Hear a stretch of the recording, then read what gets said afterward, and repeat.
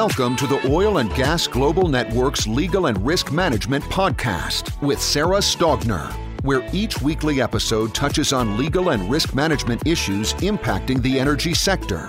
Visit our website at www.oilandgaslegalrisk.com for more information on today's episode, past episodes, and upcoming OGGN events. Today's episode is sponsored by ThoughtTrace, developers of Alley, an artificial intelligence platform that reads and understands energy agreements and contracts to quickly find critical data. Good afternoon. This is Sarah. I am back this episode with James and Alessandro, and we're going to concentrate today on Alessandro and his aviation kind of knowledge and where the lessons learned from the aviation folks can come into play. So, Alessandro, I ask all of my guests, give me your elevator pitch. Okay, so I'm Alessandro Biondi, and I work with a technology company, Vision Monitor.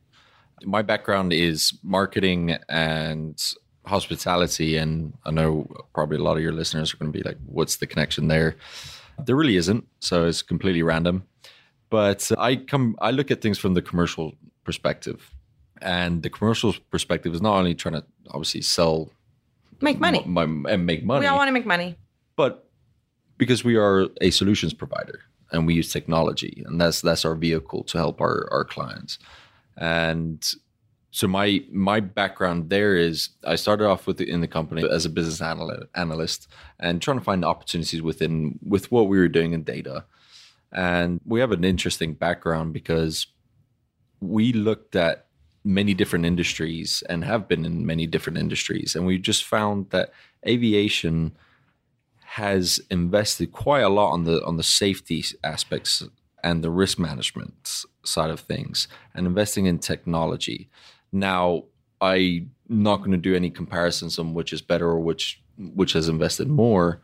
But the aviation have taken things, and there's a lot of regulatory driven aspects of that, and then also the industry that they're in. So, but I mean, we just not too long ago had that Southwest flight where the individual died, and that was the first commercial fatality in the U.S. in how long? In 9 years, right? In the past 9 years. I'm pretty sure we can, in the energy sector, quickly think of 9 people who have died. Unfortunately, yesterday, maybe in our industry, certainly within the past few months. So I think as long as people are dying, we've all got lessons to learn, right? Absolutely. And so where I would like to take is technologies and do kind of the Henry Ford thing, is where you combine many different techniques from many different industries to improve and create innovation within their respective industry. Henry Ford didn't invent the assembly line. He used many different practices and just meshed them all together. And I think for us to operate in a heavy industry, I think using technology and using data and using the human interaction with the technology systems, human systems and technology systems, I think that we have a lot to learn within the whole safety and risk management side. So yeah, and I mean, absolutely right. And so the energy sector, especially here in the Permian, I hear and go to presentations all the time where they talk about how this year's frac technology is exponentially better than last year's, which was exponentially better than last year's. I mean, so on the production side, at least, we're certainly smart enough and capable enough of continuing to improve on our technology. And as a result, we're gathering all this data now, right? So where do you think, or what are some of the lessons learned from the data that aviation has taken to help improve their safety processes, their efficiencies of flights, or however it works, right? How do we take some of those lessons, or what have you seen in the data from the aviation that you think could be helpful in the energy sector? To answer that question, so there are many things that aviation is doing and has been doing.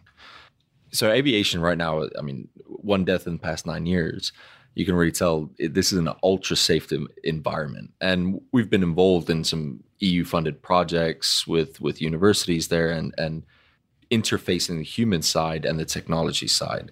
And the thing is, the technology is a relatively new thing. When I talk about technology, I talk about data. Considering that, I think IBM and McKinsey did a study that 90% of the data that we have today was developed only in the past 2 years. So There's so much of that data. The problem is sifting through all that relevant data and applying that data to a specific plan, to specific problems. So what aviation has been doing and has been really good in is from the regulatory perspective. Well, in other words, it was started because of regulatory demands. Is that what you mean? There has been a real good, I think, private and public partnership. Okay, makes sense. Which, it's in everybody's interests. And, we had been talking off air about, you see an aircraft every day. You look up in your sky, you're going to see one. There's a very social... Right. There's public reminders all the time. Exactly. Of the general everyday Joe Schmo being exposed to airplanes. And so they have to. And also the risk of, if something's happening on an aircraft, depending on the extent of it, it's very risky when you've got it flying in the air.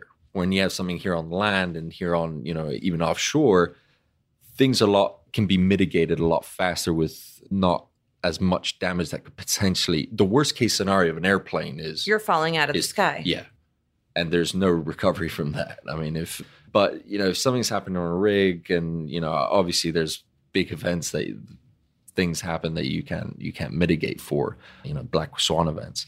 So they've been investing in and our clients have been investing in black box. For example, if something happened before, they would look at the black box. Well, obviously they still do. They look at the black box, find what happened, and then see if it's a systemic issue across the industry, and then they input regulations. Okay. But, you're putting a Band-Aid. In the previous episode, you were talking about, the insurance forms for a mom and pop's, outfit, and you can't apply that to a massive corporation and vice versa. So legislation can only go so far enough, and it also almost constrains companies. And where I think the aviation has taken is more of also a philosophical approach that safety can also be a profit. And there are measures that have shown that. Whereas in the oil and gas side, there seemed to be somewhat of a resistance of looking at data because they think the data can be used against them. And, it's fair on that side because, the oil and gas has a certain type of reputation where, aviation is taking you to a vacation, it's taking you on a business trip. There's positive connotations, there's experiences. Oil and gas, people don't see it every day. But right. People think of, okay, it's gas for my car. They don't understand the petrochemical industry having an impact on every single thing that they come into contact with every day, right? Exactly. But so let's go back to the black box for a second. So the aviation black box, do they only look at that when something bad happens? Or is the data that's taken from black boxes reviewed for operational improvements or where they can... So generally the black box is it's a thing that's on the plane. To record data. And it records everything. Now there's various levels of advancements within those black boxes, but generally the data doesn't come from there. It comes from many different systems, operational systems. And that's really more of an investigative tool. Okay. When something bad happens, that will record it. And now with various technology of satellite and it's also data transfer to and from the airport. I know in the previous podcast, you were talking about cyber, communicating with a plane, sending signal, being able to have a communication channel to and fro the aircraft.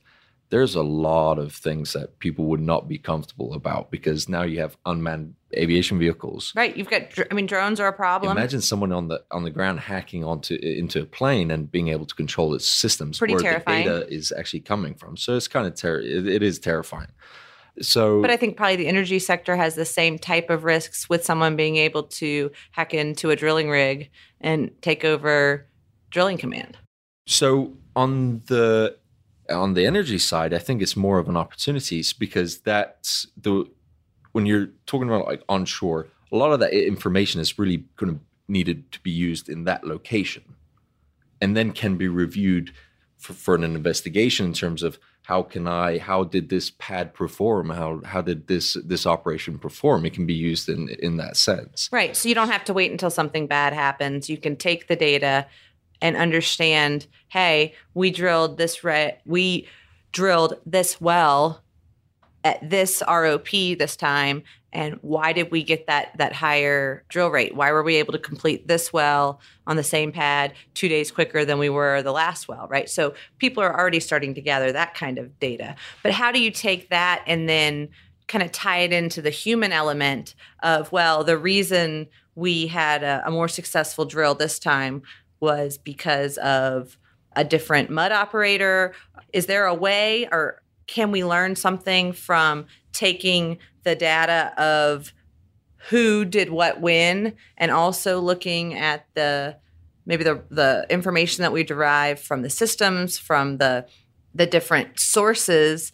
Like, where do you think that's all going? So there are going to be two eyes that are going to be looking at that data. You're going to be looking at it from the safety and the risk side. So I know that that's kind of the theme of the podcast. And then obviously the operational efficiency. And that's why I think the black box, the oil and gas industry can take the concept of the black box from the aviation, but they actually use it for efficiency rather than just being an investigatory tool when something bad happens. Right. It's actually a positive, right? Because it's a centralized repository of all the data. In aviation, you have the issue of vendor lock-in and where that data goes. And I've heard challenges, obviously, well, do you really want to know everything? Well, it really depends. I mean, and I think generally people do, because if you're doing the right thing and doing your best, then that's what the data is going to show. And the thing is, it is absolutely evident that there's so much data and a lot of people don't even know what to do with it. And it is somewhat, I think it's a mix between a generational aspect, that all this data is just overwhelming.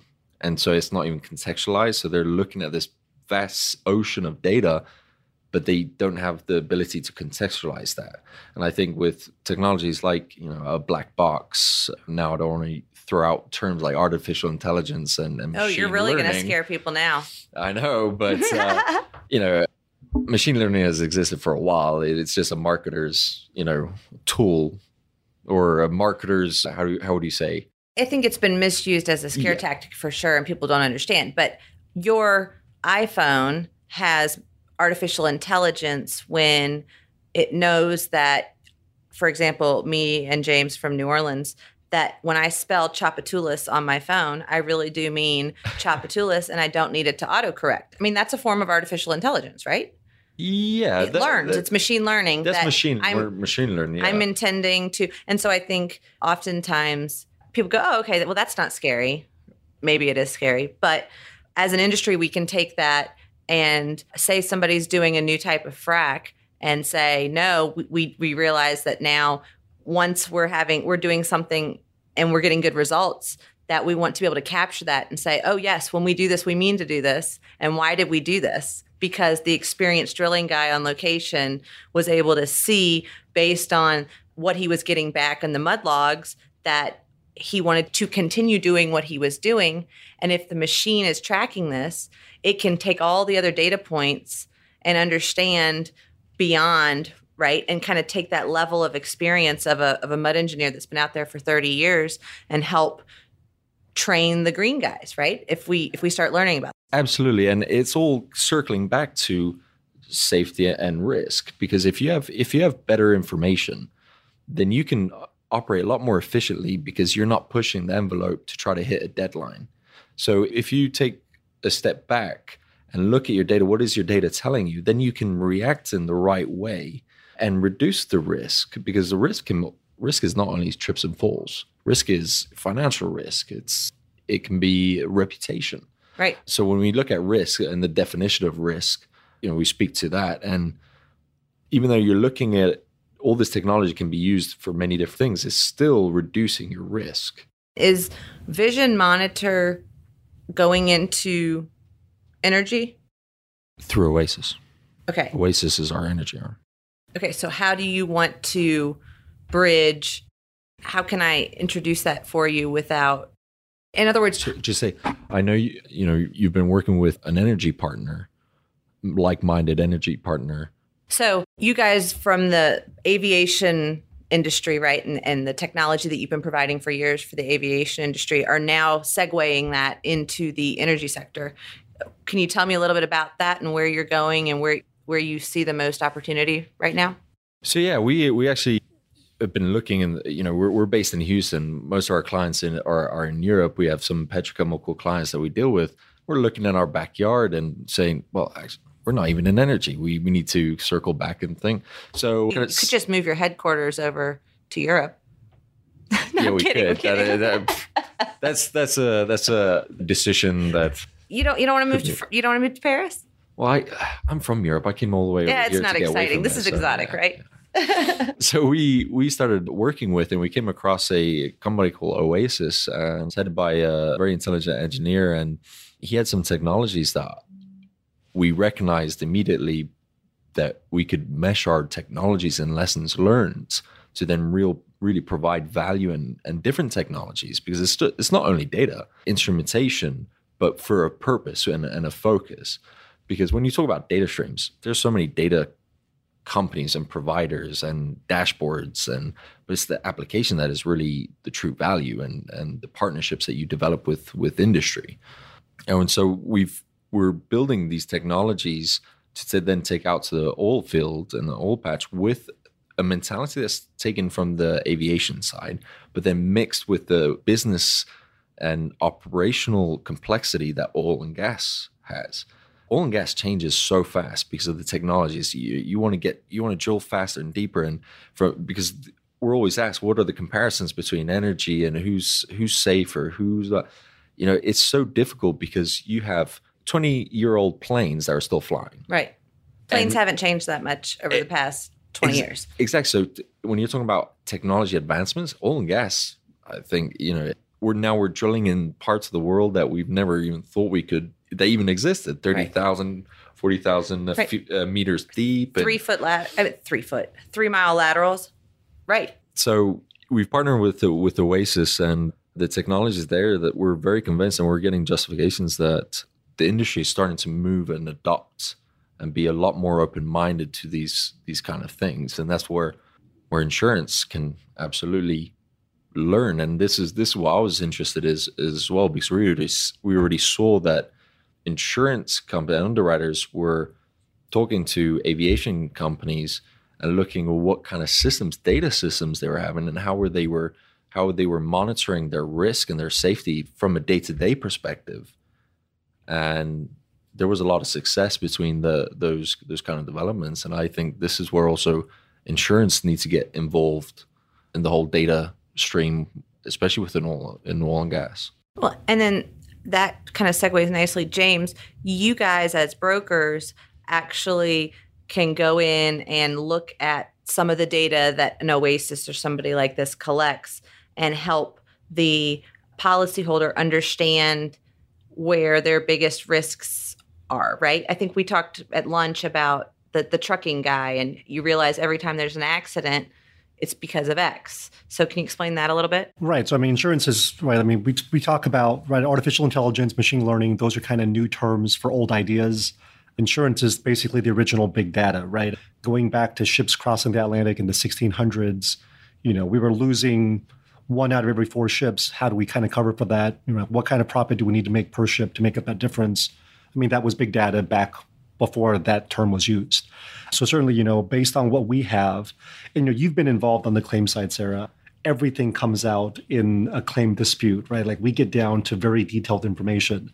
And it's kind of the same issue of, with all this data that we're getting, what kind of trends can we draw out of it, right? So I think that's an ongoing process that's been, 300-400 years and counting, but certainly the pace has picked up recently. Is now that we have the ability to get all this data, what do we do with it? And I think, certainly the industry is trying to figure that out as well. And so theoretically, James, if we've got the Oasis or whoever it is in the energy sector that's collecting this data, and we're able to track blowouts, and if a black box of drilling, right? If we've got a drilling rig out there and we've got a blowout, if there was a black box that we could pull and analyze that data to find out what happened on the rig, like we find out when an airplane crashes, right? To help make sure that we don't have another blowout. That as an industry, everyone wins. We've got less fatalities, less injuries, less property damage, less payouts by the insurance companies, lower premiums for the policyholders. I mean, is there any downside to learning from our losses?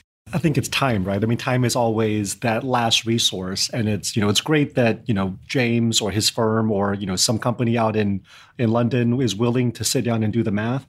But we need kind of the clients, the policyholders to feed us that information. And once you draw out the trends, sit down and figure out what are the trends. And at this point, if I've got the guys out in the field, what do we do as far as getting those guys to do something different than what they were doing before? And that's something where, as a broker, we kind of run into that wall of, based on the information, like very fact-based, very detailed analysis.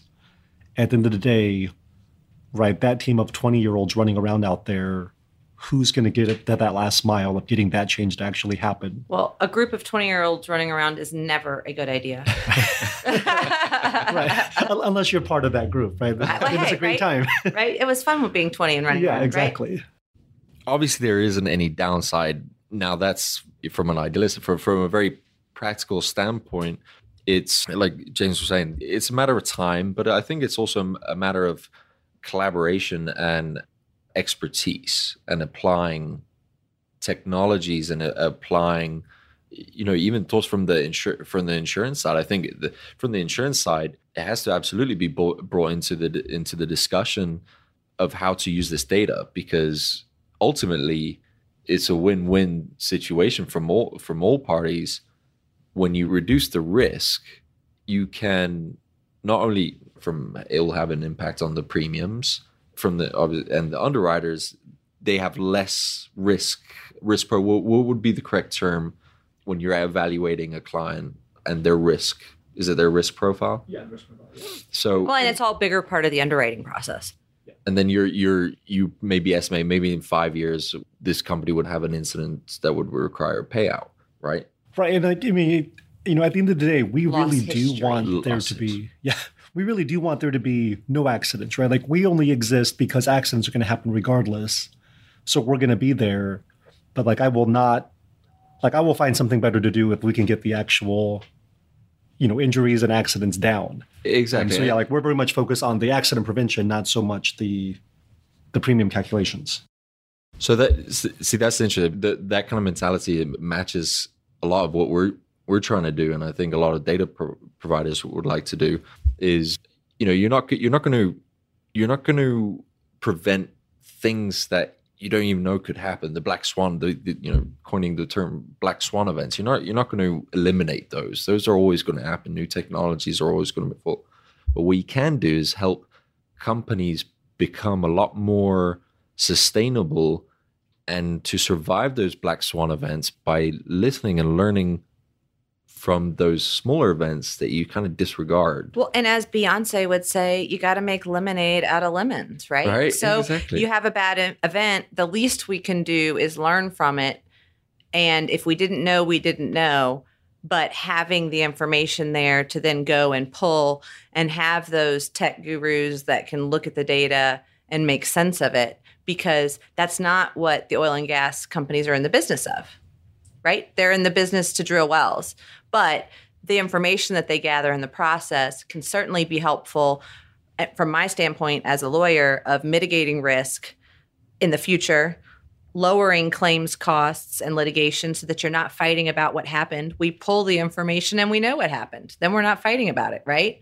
So I think it's definitely some really exciting stuff that's going on. And I'll tell you what, we just went to the SPE conference a few weeks ago in Houston that they did a great job. It was the first one, I think, for tech in the energy sector. And it was the first SPE conference I've ever been to where the average age in the room was probably 35. And it was really exciting to see the future of our industry excited about the possibility of technology and marrying and really having a collaboration between who we think of as non-typical energy companies, right? You don't think of tech and energy necessarily, although I'm sure I've got some friends in Austin who would vehemently disagree with me. But there's some opportunities here. And if we would just kind of get out of the dinosaur age of we're drillers and we're this is what we do. And it's not that we're changing the way we do business, maybe just changing the way we let others help us do our business. Does that make sense? Yeah, Do the you landscape agree? is changing, and also, from even trained professionals. And that before you learn by working on the rig. Now you go to university, you become an engineer. A lot of the technologies that you're using, even throughout your education, are technologies that didn't exist maybe 30 years ago.